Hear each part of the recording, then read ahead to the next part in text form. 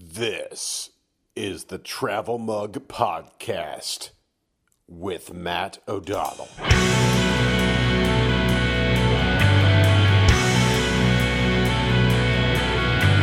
Hello, everyone. I'm Matt O'Donnell, and this is an Inside Story deep dive on the Travel Mug Podcast, where we take a newsmaker who appeared on Inside Story and we dive a little deeper to try and get behind the headlines. Our guest this time, the second most powerful man in the city of Philadelphia, the city council president, Democrat, Darrell Clarke.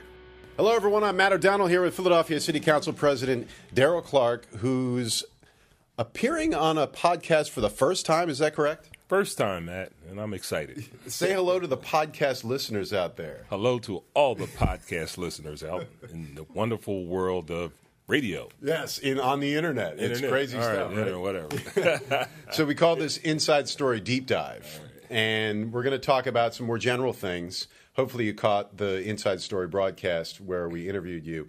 I wanted to go back a little more than 3 years, January 2015. I went back and I read your statement on how you decided you were not going to run for mayor. As we know, Mayor Kenney became the mayor. He won the primary. Regrets, looking back now, more than 3 years? Actually, none whatsoever. The simple reality is that it was teed up. I had a lot of support. People were prepared to raise the necessary money to run a campaign. Had a significant number of individuals prepared to be supportive in endorsements and all the other things. And clearly, we were prepared to do the job. But at the end of the day, the fire never lit. And to run inside you, inside me, I had to make a decision. I met with a lot of family and friends, people that were close to me, and at the end of the day, I just never got to the point where this was something I really wanted to do. And I don't think that you should run for mayor unless you really want to do it, because it is a job that goes way beyond simply doing the work. As you know, I've been doing this work for a lot of times, and that's just not something that's problematic for me. I love doing the work. But there are all the other things associated with it. Put me in a position where I really didn't want to do all the other things associated with being the mayor, all the pageantry and all the other things. So it wasn't really just the labor, the work, the details. Work. It was more the pageantry? Yeah, the ribbon cuttings and the ceremonial aspect. Which you still do. Yeah, well, not nearly like the mayor. I mean, there are a number of times when I may wake up in the morning and turn the TV on Channel 6, and the mayor's out there at 6 o'clock, 7 o'clock in the morning, blowing a whistle or whatever, starting a race. That's just not me, man. I'd rather be somewhere doing that hard work. Not to mention, one of the things that I had to take into account that, I was the council president of the city of Philadelphia, from our perspective, a co-equal branch of government, and I really love being the council president. I really still do. And at the end of the day, the things that we have achieved, both prior to me making that decision and since that particular decision, I think we've done some great work, and I work with a great group of individuals, and it was home for me, and I made the decision, and I do not regret it. From how you described coming to your conclusion, it makes me believe that you were almost certain you would have won. Well, you're never certain about anything, but I think that, had we gotten in the race, it would have pretty much been the favorite once we decided to make that move. Things would have coalesced. Different people probably would have been running. Yeah, I mean, things were lined up. I mean, the reporting as it related to those individuals who were prepared to step out and step in front and be supportive were pretty much across the board.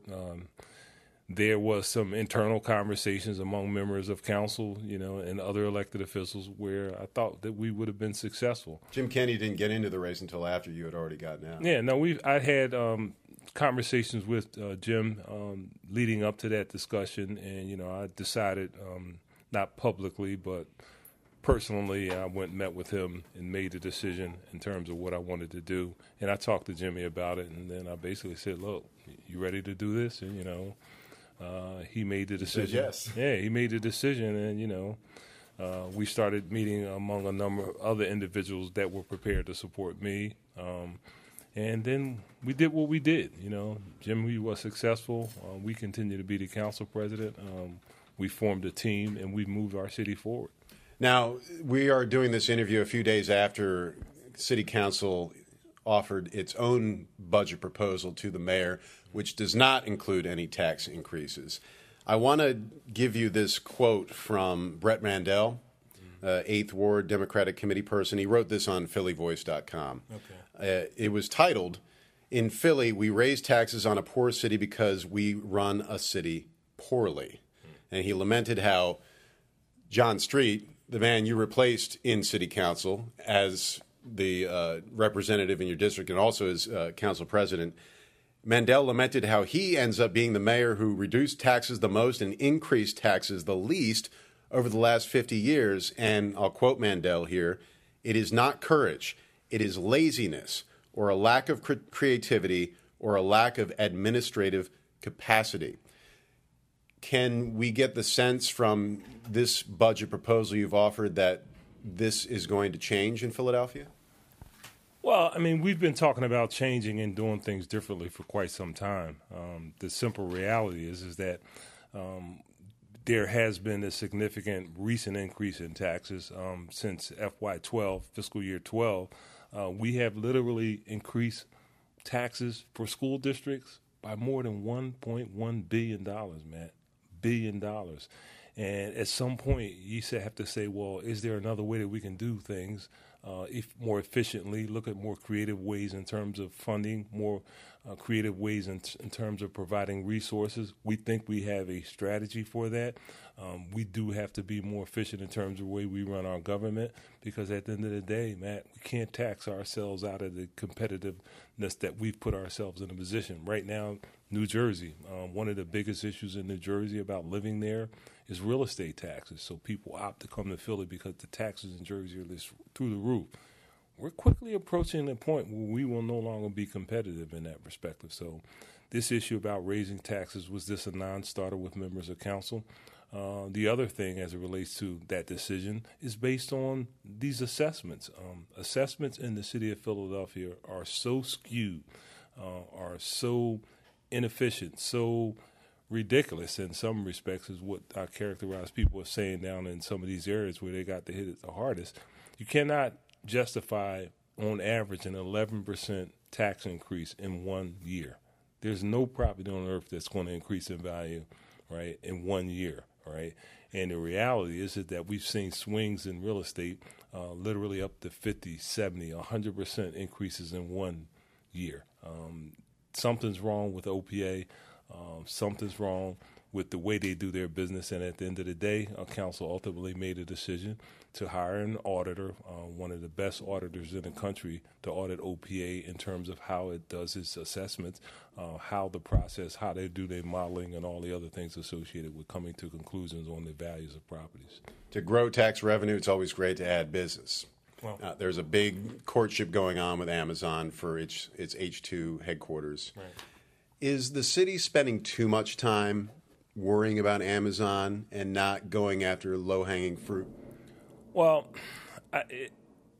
it's an exciting thought of us having Amazon. We are made the final cut of 20, and that's a great thing. But the reality is there are other opportunities, and my assumption, because I don't run the Commerce Department, but I believe that the Commerce Department is in fact looking at other opportunities. One of the sites in West Philadelphia near the 30th Street train station was actually teed up for a significant series of development initiatives, and we put aside those issues to hopefully accommodate Amazon. So we are moving towards getting additional businesses in the city. But if Amazon makes a decision to come here, you simply have to be in a position to compete for that opportunity of having 30, 40,000 new jobs in the city. By the way, University City is starting to almost rival Center City in its look. It looks like a separate city with all the skyscrapers there. It's a separate city. You cross that bridge into West Philadelphia, and you like, wow, up around the hospital and all the other things near the Science Center. It is significant growth as it relates to that. But there is one challenge. A lot of that property is not taxable because of its nonprofit status. That's a whole nother issue. Whole nother issue. And those are one of the things that we've talked about in terms of being creative and providing support for the initiatives that we're interested in. One of the things that we're pushing right now is a conversation around silence. Everybody talks about pilots payment in lieu of taxes. I think that we need to have that conversation around silence, services in lieu of taxes. We have probably the most significant number of hospitals and institutions and universities, then maybe second to Boston, maybe. They are positioned to provide significant support to our schools or to our communities, to our training facilities. All of the partnerships for partnership, one, right? Absolutely, Matt. I'd rather sit down with them as opposed to taking a couple of dollars if we are successful in a pilot program, having them be a true partner with the city, having them be a true partner with the school district, sending students, sending graduate students, sending employees from the various companies out in West Philadelphia and other parts of the city to provide support for our city. Speaking of one of the institutions, is Temple University ever going to get its own football stadium on North Broad Street? Well, at this point, Temple University has not garnered any support in a public way. There are conversations about people that would love to support it, but from my perspective, until you get the support of those local residents, because first and foremost, that's what's important to me. It's in your district, right? It's in my district, right? And personally, and I tried not to let that be a part of the analysis, I don't think it's a good idea in terms of the sheer magnitude, the streets surrounding it, the density surrounding it as it relates to residential population. But I said, in spite of my personal perspective, that those people in that community should have the final say on as to whether or not that facility is built there.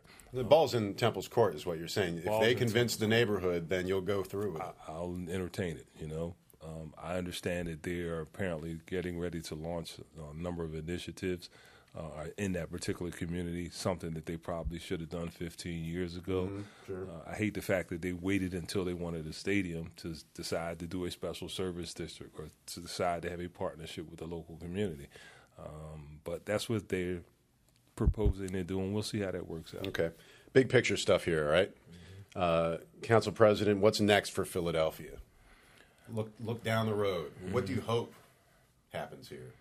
Well, I think the most significant thing that we have to do is to fix our public education system, because at the end of the day, the buck stops there in terms of making sure that people are adequately educated, our young people, and making sure that people that want to stay in the city or people that are moving to the city have the opportunities to send their kids to good schools. Keeping millennial taxpayers. Well, name of the game. I don't like using that term. No? But, millennial? Yeah. You don't? Why not? I don't know what that means.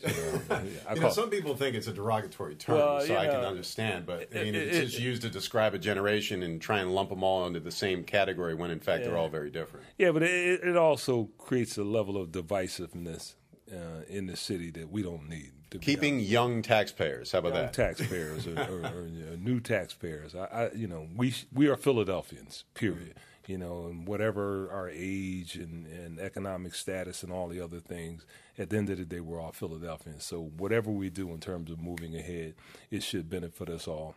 We recently proposed an initiative called Philly First, and it's an initiative that talks about providing opportunities to help building equitable neighborhoods, providing opportunities for homeowner assistance in terms of down payment and closing costs. It talks about providing additional affordable housing. It talks about creating incentives that stabilize middle neighborhoods, because some of these middle neighborhoods are starting to suffer around the edges.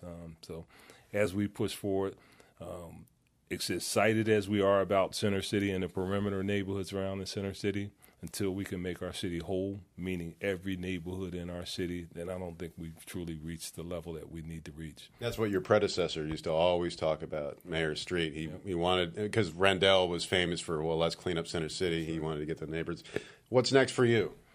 And let's go down, let's see. How about 2023? 2023. That has a significance, right? That could be the year that Mayor Kenney is last in office after his second term if he wins. Yeah, well, I can tell you that. Do you have a calendar for that year yet made up? I actually don't have a calendar for next week. I'm kind of in the moment kind of guy. I didn't have. You don't really have an answer. Well, with respect to the mayor's race, I had an opportunity. I chose not to do that. I don't see any likelihood that in 2023 I'd have an interest in that position. I just want to be in a position to work with my colleagues, both on the local, state, and federal level, to take this city to the level that it needs to be. Because I genuinely appreciate, having this opportunity and this privilege. Final question for our Inside Story deep dive here. President Clark, will your party nominate an electable candidate for president in 2020? Well, man, I'm actually very nervous about that. And we talk about 2020 and the vulnerabilities associated with Donald Trump, but you can't beat somebody with nobody. And reality is the fact that we have not had a person step out that could be remotely a clear-cut favor concerns me. It is 2018. Sure. Right? It's coming soon. It's coming soon. And, while I understand we have to focus on the midterm elections in Congress, in the Senate, the reality is somebody needs to start separating themselves from the pack, and I don't see that. So, who do you hope would do that? Well, I actually had some hopes about Cory Booker. Had an opportunity to meet him during the Hillary Clinton election, traveled with him an entire day, went around the city, and I was extremely impressed. He's gotten a little silent right now. I don't know what's going on with that, because everybody's caught up in the noise of the Trump administration. Sure. But I really am worried about us not identifying a candidate at a minimum a year out from. Is it time to break the glass, they say? Absolutely. Oh, it's been time. Absolutely. It's been time. So, hopefully after the midterms are over in November, we'll get serious about 2020 and people will start lining up and we can get solidly behind somebody, because at the end of the day, Donald Trump needs to go. Philadelphia City Council President Darrell Clark on the Travel Mug Podcast Inside Story Deep Dive. Thanks for joining us. Thank you so much. How'd it go? Was it all right? It's pretty good. Yeah, pretty good. Yeah. Thanks so much. You're welcome.